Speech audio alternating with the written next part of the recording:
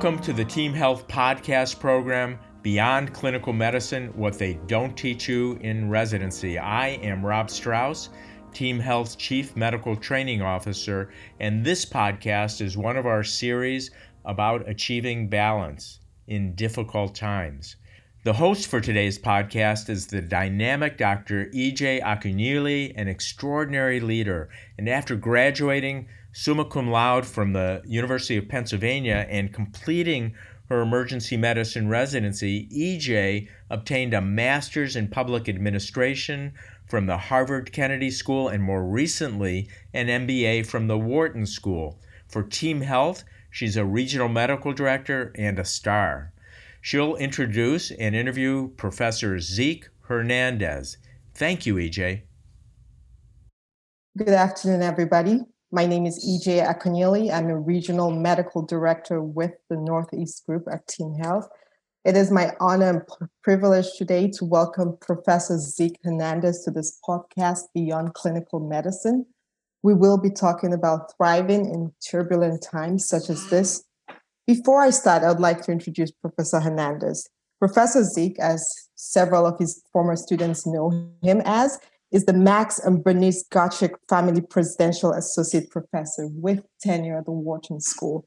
He studies the globalization, innovation, and performance of firms. Professor Zeke has been selected as the winner of multiple awards, notably as an emerging scholar by 3 major academic bodies in his field of expertise. As a teacher, he has been recognized by Poets and Quants as a best 40 under 40 professor and received several teaching excellence awards. As one of his past students during my Wharton MBA program, I can testify to him being a phenomenal teacher. He teaches global strategy courses at Wharton to MBA programs with full-time executive and to all executives from around the world.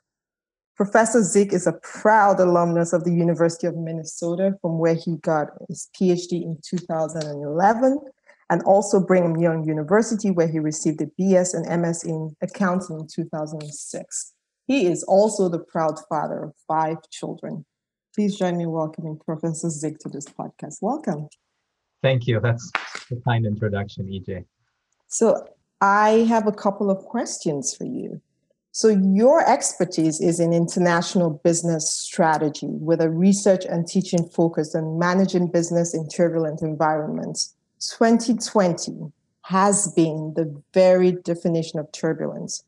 How have you navigated this year, both personally and professionally as a professor of strategy? Yeah, thanks for asking about the personal side. I guess I'll give you a brief answer to that one. Thankfully, my family and I, we've been the fortunate ones at that level. We're healthy, we're safe, we've kept our jobs and our income, which is a lot more than many people can say. So I think that keeping perspective on that, on the bigger picture, on what we have to be thankful for has helped us cope with the annoying disruptions of having to be isolated, and I think the things that everybody's facing. At the professional level, I think we've adjusted, well in academia. I think that some of our research projects and teaching has been disrupted, but thanks to technology, we can do most of it. So I think we're fairly grateful to be in a sector where our day-to-day isn't too disrupted. So luckily, we're doing well. Thank you. Resilience is a word that has been used to describe the healthcare landscape, especially this year. It's the ability to return to reliable functioning despite adversity. What are your thoughts on this concept of resilience, which was something I studied with you as well, and how it manifests in this space? Yeah, so I'm not a doctor, but I want to say, since we're talking about healthcare and to people in the profession, that I first want to start by expressing my admiration for physicians and nurses and healthcare professions in general. I would say that as a profession, you might know more about resilience than most because you're actually trained to dive into situations that most people would avoid, right? Treating someone who is at risk of death, treating someone who's in pain. Most of us would walk away, would want to leave those situations, and you're trained to walk right into them. So I think resilience is built into your training, and you have lessons to teach the rest of us. So, hats off for what you've done collectively for all of us during the pandemic. I think it's admirable and respectable, and there's probably not enough words for us to thank you for keeping us healthy. So maybe you should be teaching the rest of us. Now, you asked me a question, so I'll try to give you my best answer, but maybe that's the most important thing I can say.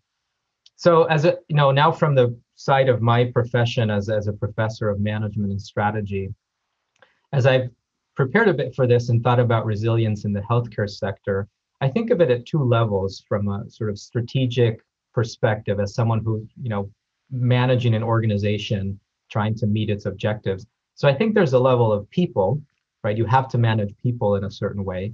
And that, I think, for healthcare organizations means keeping your professionals, the people, the staff, updated on the latest knowledge and practices to treat patients during a pandemic, but also in maintaining morale and the human side during a horrific situation. And so I think that's where the intangibles of managing organizations come in, and maintaining unity, maintaining esprit de corps, promoting a culture of support and caring among all staff members. I would say that without those soft things, those human aspects of an organization, it doesn't really matter what kind of strategy or organization you have. So I think that that's critical for leaders in healthcare. Now, if we move to the level of the organization, I think resilience for an organization means being able to function, but also being able to be responsive.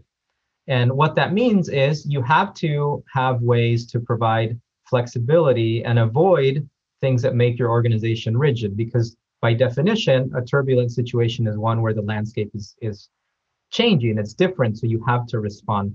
So how is it that you do that in terms of maintaining flexibility and avoiding rigidity? So I think one of the most straightforward ways would be to shift away from things that involve fixed costs, long-term commitments for a little bit, right? And shifting toward variable costs that allow you to pivot closely. So what does that mean for healthcare firms? It means, focusing on the supplies that you need, right? We know that PPE has been, of course, a serious challenge for you, particularly early on in the pandemic in this country. But then also having procedures in place where you have to handle an unusual influx of patients properly, right? That's going to require you to invest in some additional expenses that are variable, but not fixed. You're not going to build, a new wing in the hospital. That would make no sense. And I think another way that you maintain flexibility strategically as an organization is to rely a bit more on others, meaning other organizations, other firms in the community, and partner with them to accomplish important things, whether that's obtaining certain resources, serving key constituents or patients. And the beauty of those partnerships is that they don't have to be designed to last forever. They might need to last for just a few months or maybe a year to get the equipment, resources, to jointly serve patients if it's two hospitals partnering, right? So all of the things that I'm saying have in common this ability to be flexible and responsive. Thank you, Professor. That was an excellent response. As an add-on to that, Team Health has been, probably read your memo before this, has been very flexible during this crisis, supplying PPE to its frontline providers, really pivoting on a dime to meet the changes of this unprecedented pandemic, producing state-of-the-art white papers to educate its frontline staff. So that's very germane to what we've done and what we plan to continue doing. So really appreciate that. But as a follow-up on this topic of resilience, there is the counter argument. I'm glad you mentioned how this is part of our training, what we do. We run into the burning building. But there is a sense that at some point, and we see it as we anticipate a second wave of a resilience fatigue. Like, do you have strategies for increasing our resilience reserve, as it were? How do we do that? That's a terrific question. I'm not too good at doing this myself, so I'm going to give you some advice that's a little bit hypocritical because I need to listen to what I'm about to say.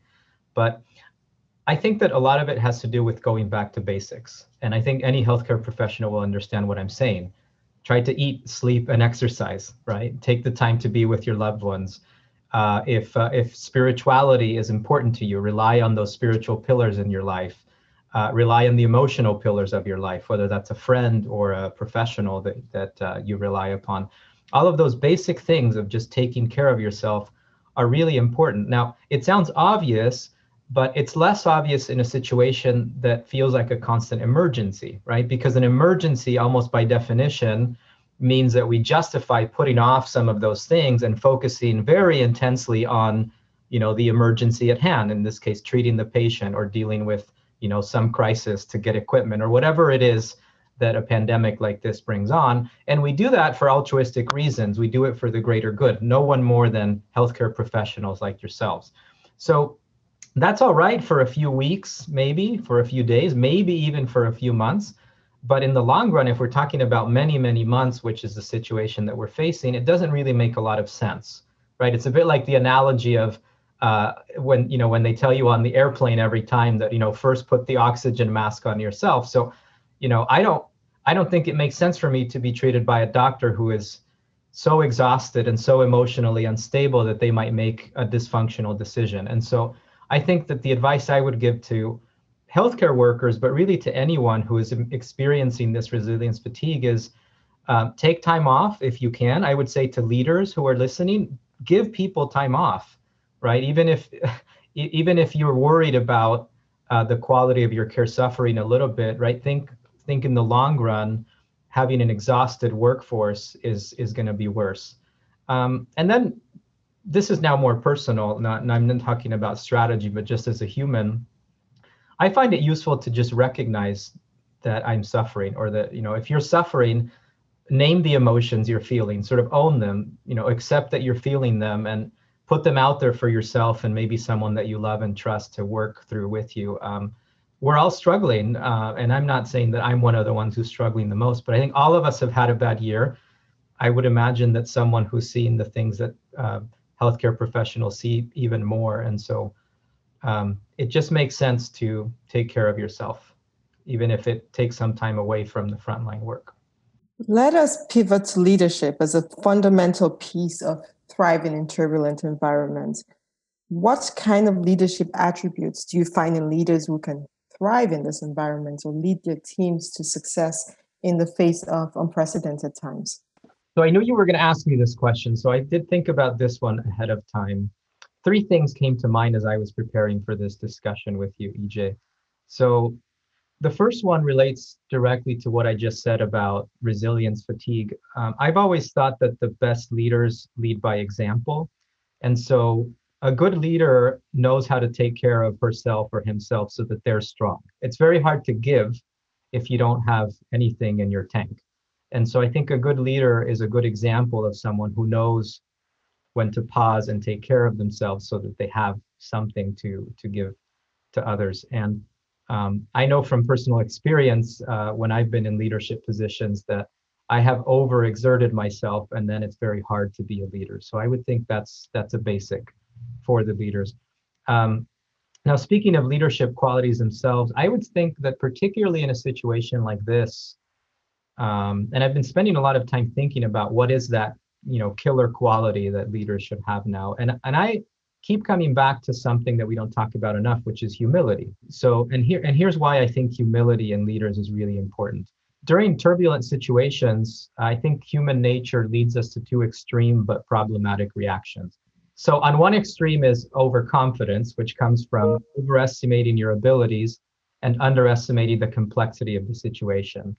And the other extreme is fear, right? Fear comes from the opposite, underestimating your ability and overestimating the complexity of the situation. Now, these seem like curious extremes, overconfidence and fear, but what's interesting to me is that they have the same root, which is a sense of pride, right? It's the pride that you either need not change or learn, or the pride that you cannot change or learn. And both of them are a problem because they lead to paralysis, right? And so think of leaders subject to these 2 extremes. They end up not doing anything that's actually useful. So why is humility the antidote to this? I think it's because humble people never feel like they know it all, so they don't have that extreme overconfidence.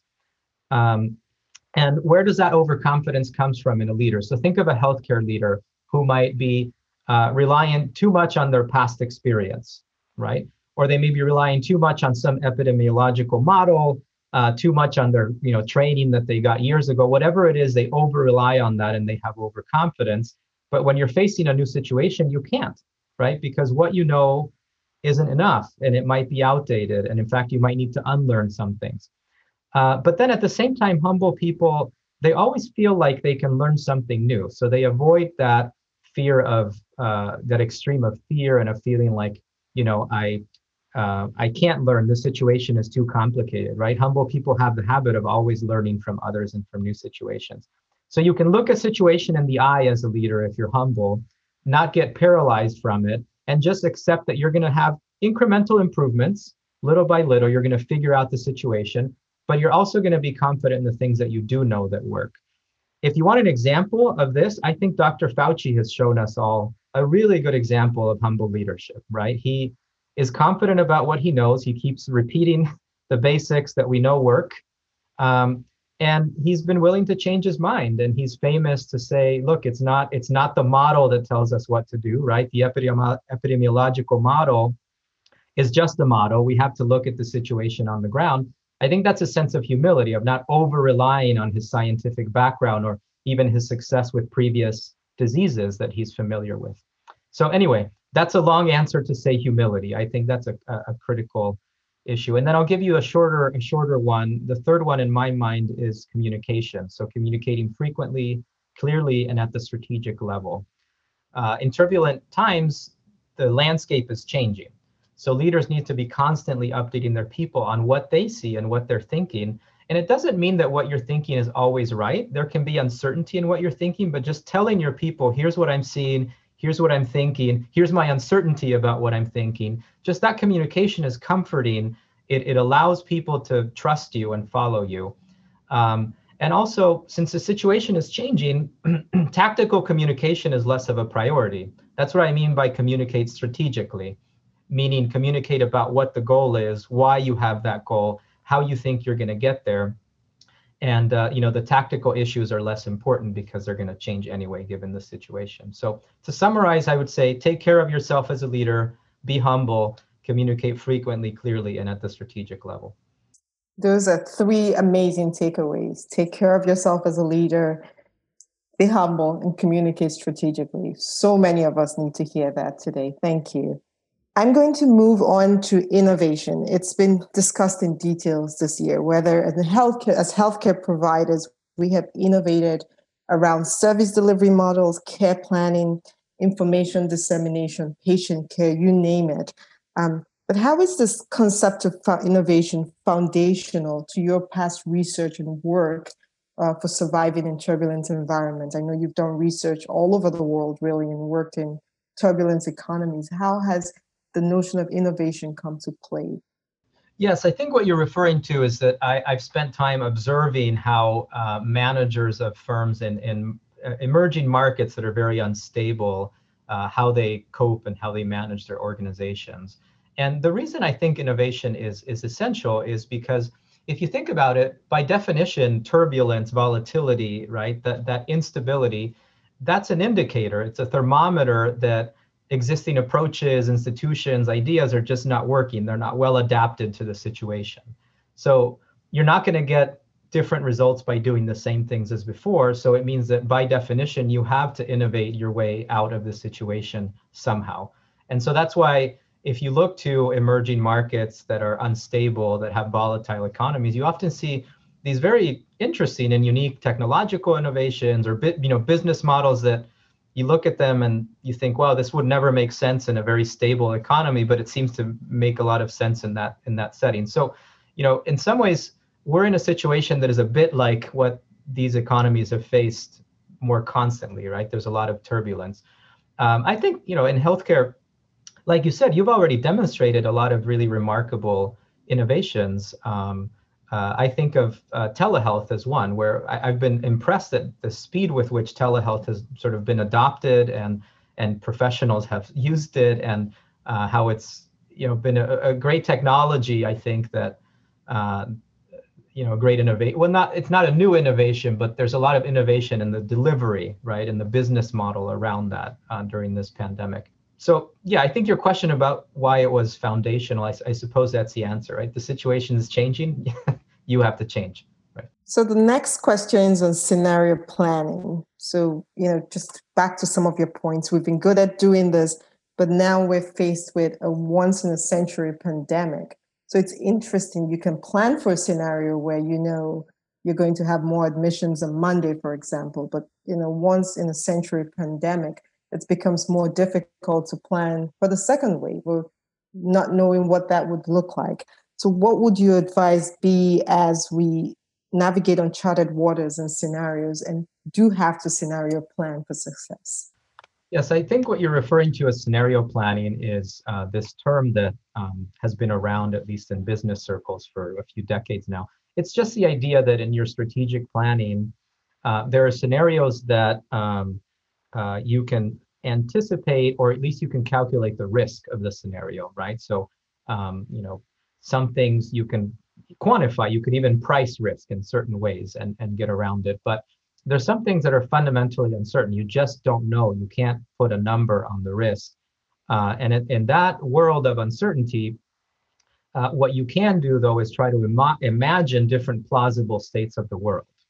And that is a way to deal with uncertainty that can't be quantified or turned into risk and then priced in some way, if that makes sense.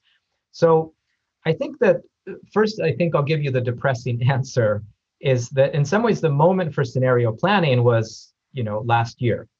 As it turns out, for the pandemic, right? And it's interesting because we have quite a bit of evidence that at least the U.S. as a country had a scenario in mind for several years, and sort of that plan was thrown away. So that's why, as a country, we're caught off guard, and now we're dealing with the situation that we're in. Now, that's the depressing part. The more hopeful part is that we can scenario plan at least around imagine states of how the pandemic will end, right? And how long it will take. So for example, I would imagine that any healthcare organization right now should be thinking about a short, medium, and long-term recovery, right? And have different scenarios for those timelines. I think that that's not an unreasonable thing to think of. I think scenario planning for the geography of the disease is going to matter as well. Where is it going to end? In what sequence? What are the locations that are most likely to end? I think that's reasonable scenario planning that can be done. And why does that matter? It goes back to, in some ways, where we started with the idea of, at the strategic level, how do we deal with these uncertain times, depending on the scenarios in terms of the length of time and the locations during, and how the pandemic is going to unfold and finish. That's going to tell you where you might need to avoid fixed costs versus go for more variable costs, as I was mentioning earlier. So that's why scenario planning is so important. But yeah, I would say that that's where I see that scenario planning could still be relevant. Now, of course, when this is all over, I think then we have to, take scenario planning for the next potential pandemic much more seriously than we did. And that's not the job of just one healthcare organization, but the whole healthcare system in the US as a whole. Thank you.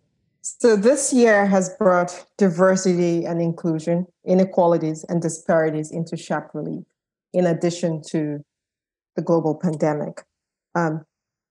Team Health has been very focused on improving diversity and inclusion within our organization, as have several healthcare organizations.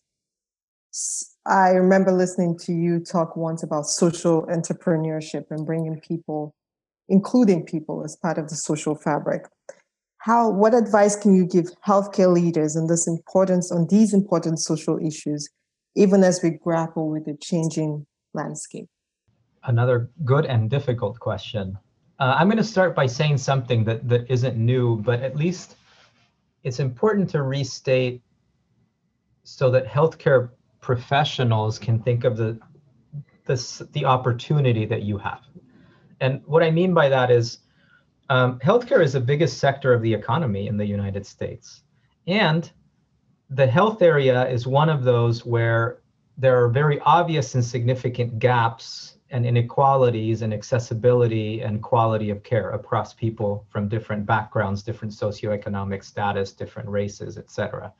So I say that even though it's probably been said many times, because you have a tremendous opportunity. I would say that if healthcare can move the needle on some of the inequalities that you're talking about, society will be better, significantly better off than a sector that represents a very small part of the economy.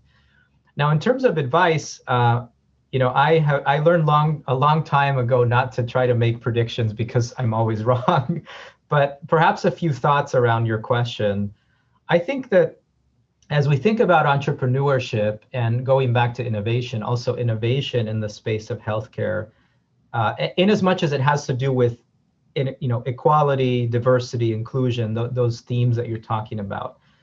My sense is that we're more in need of entrepreneurship around business models in the way we deliver and do healthcare than entrepreneurship and innovation in the space of sort of technical or technological innovations in healthcare.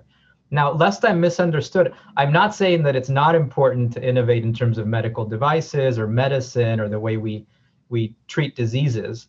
But the point is that those technical innovations, in the end, don't mean a lot if they don't reach a lot of people. And I think that to reach people, to have those technical innovations actually make the lives of people better, actually make our society better in a way that matters for everyone, well, I think that's the territory of leaders and finding business models, ways to deliver healthcare in different ways than we have before. I think telemedicine is something I mentioned earlier that that could be one. I'm not going to say that that's going to be the solution, but the opportunity to advance that, right, that makes medicine accessible to more people.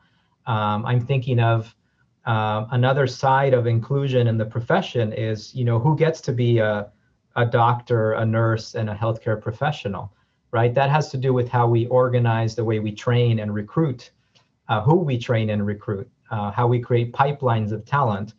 I'm thinking of how hospitals are organized and how people are promoted within hospitals.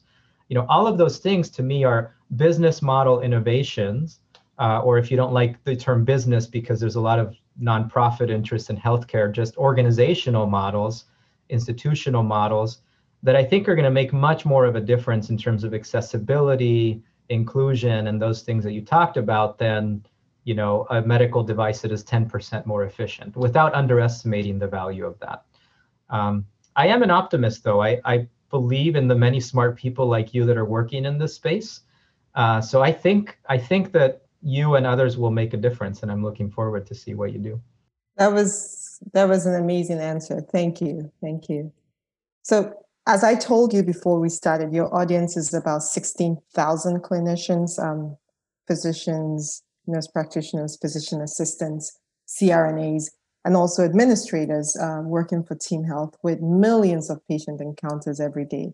It is said every 3 seconds, a Team Health clinician sees a patient in the emergency department in the United States. And we have practices all across this country, to your point about reaching as many people as possible.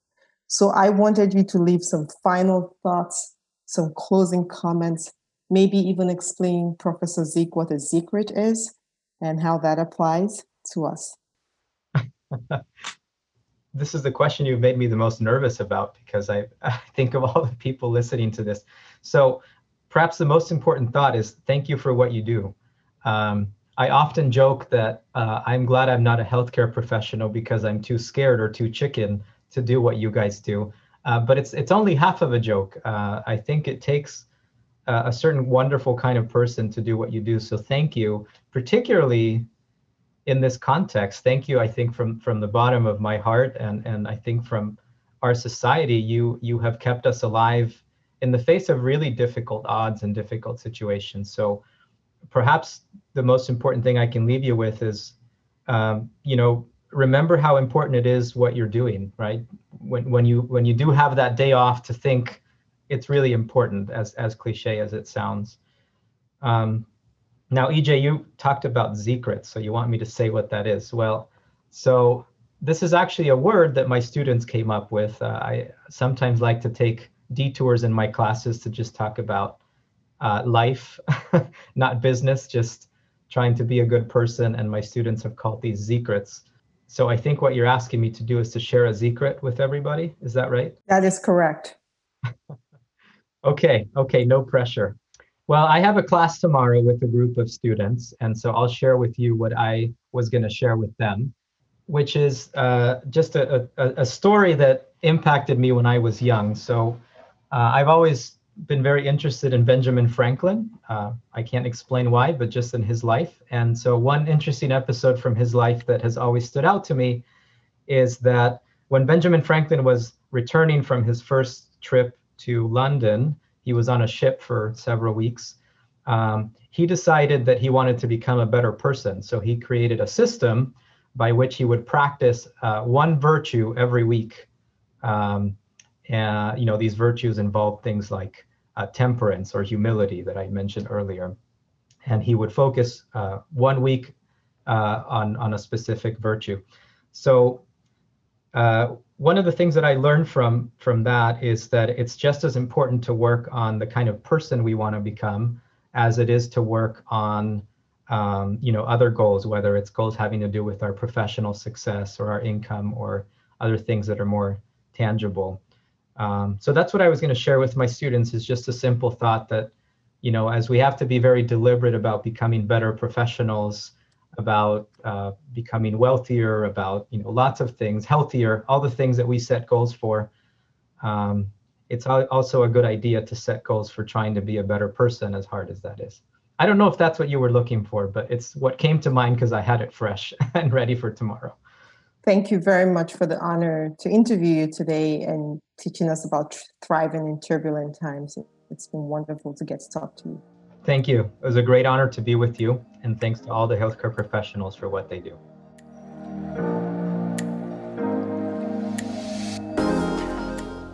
Wow, that was wonderful. I hope you've enjoyed this Beyond Clinical Medicine podcast with Drs. Akunili and Hernandez.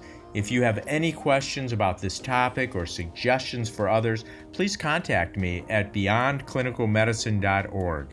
That's beyondclinicalmedicine.org. Thank you.